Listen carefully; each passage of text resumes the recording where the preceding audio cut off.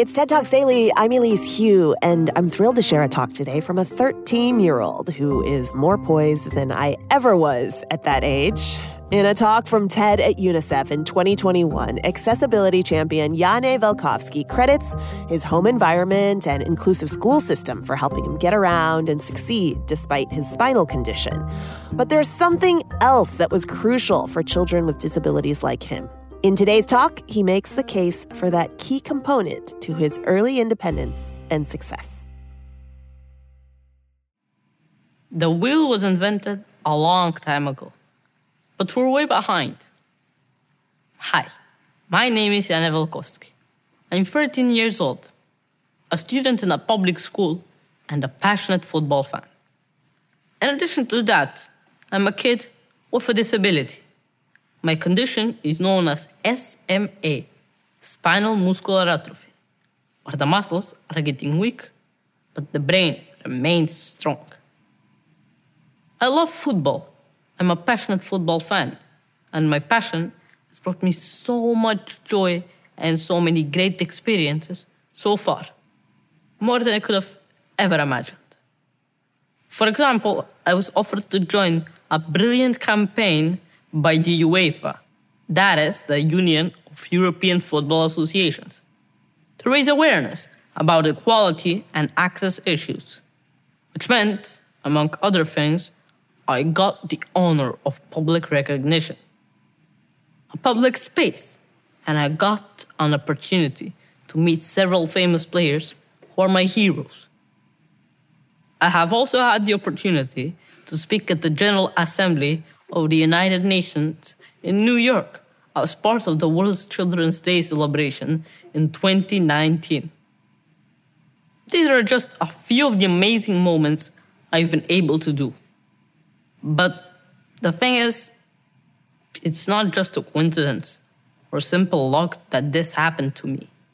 I was able to do all of this, not because it was easy or simple to perform, but because some important things were given to me, like the support of my family, of course, inclusive education, an environment I was raised in, but also very much because of my wheelchair. It literally has made all of this possible. I'm independent with my chair. I'm free to go wherever I want to. I'm able to do things I couldn't otherwise. My motorized wheelchair gives me three incredibly important things: freedom, independence, and ability. Some people ask, isn't it just a wheelchair? It seems like a small thing, no big deal. But it's not. It's a big deal to me. It's what made all of this possible. But the question is, do you think every kid like me has a wheelchair? No. I did a little research and I found out that today over 1 billion people require assistive technology to achieve their full potential. But 90% do not have the access to the assistive technology that they need. That means only 1 in 10 people with disabilities who are in need of assistive technology have them. I'm that 1 in 10. I'm the lucky one. But still, in my country, I'm not eligible to get a power chair until I'm in school, which means around 6 years old. So from 2 to 6 years old, how am I supposed to move myself around independently? I'm supposed to be pushed by another person when I want to get out of bed or go outside my home before the age of 6? Do you think this is okay? No, not at all. So let me tell you how I got my chair. I was around 2 when I started to wheel around. Every day, out with my neighbors, but first using my manual wheelchair, pushed by my mom, which, to be honest, kind of makes it hard to be just a kid hanging out with his friends when your mom is always right there. My parents have been looking for ways to get me a power wheelchair a long time before school, but it took them years to finally have it. When I was 5 years old, a year before I started primary school, I got my power chair. And it was not from the government or health insurance, or even because my parents could afford it, but because it was a donation from another family overseas. From a child with SMA who had outgrown the chair in the United States. It was a gift in every sense.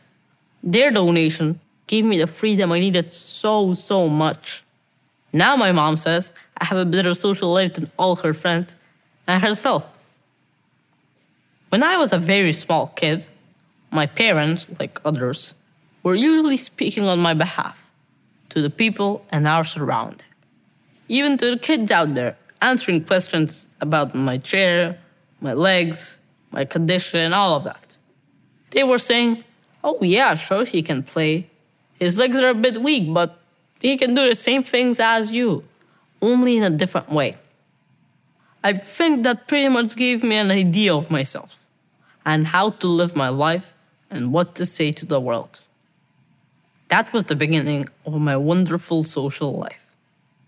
Later, in kindergarten, I was able to drive my power chair freely and enjoy life. By the age of 10, I knew how to keep myself safe, so I just needed a bit of assistance for transfers and books. Otherwise, I was independent and so happy going everywhere with my friends. I have wonderful friends from my school and my neighborhood. I really enjoy spending time with them. But can you imagine how my childhood would look like without my power chair? I cannot. I'm forever grateful to the family that donated my power chair. But my freedom and independence and ability should not depend on luck or charity. No one should be. This assistive product needs to be available to everyone who needs it. By the age of 2, most children are able to walk on their own. Those children who have some sort of disability and can't walk, they should be given an AT, an assistive technology, in order to move.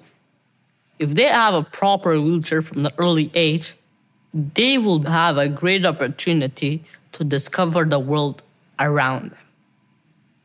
Freedom of movement, no matter on legs or on wheels, is a human right, which means policymakers have to provide what children with disabilities need in order to move. It's about being able to go to the park to play, go to school, go to work, really everything. This chair is my legs. This chair is my life. The wheel was invented a long time ago.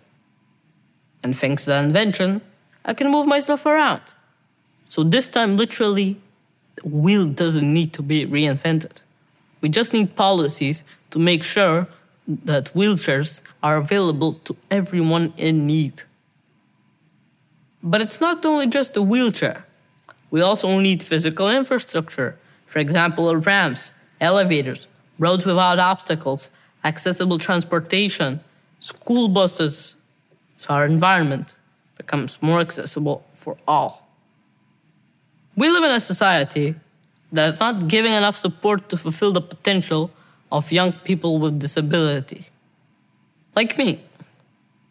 We need to think about how to change that at a global level. If society removes the barriers that prevent me from doing everyday things, I can become a very productive person and give back to the society. I have so much to contribute with my intellect, my brain. I believe I can become a lawyer or an architect, whatever I want to. Also, I'm an excellent football coach and a strategist, so I have that to contribute too. I have so many things I can do to help my community, my country, and the world. We may think of that as a mutual benefit. How, you may ask? Let me tell you how I see it. An able body doesn't give you a direct path to a happy life. A person able to walk still needs help with other things that I can do well. So for example, for me, helping a friend on a math test is the same as him helping me with my backpack. I don't see a difference. He's struggling, I'm struggling. He's good with his strong hands, I'm good with my strong knowledge. We're helping each other. That's what friends do, and that's what societies should do. Once, I was out with my friends, and an old man approached me and started a very nice and polite conversation by simply asking me first, "What is your condition?" I felt deeply touched by the honesty and simplicity of his question. I was only 11 and felt so respected that he asked me, and felt very comfortable to speak on my behalf and answer him. I explained to him why I can't walk and what they need in order to function. Usually, people only stare.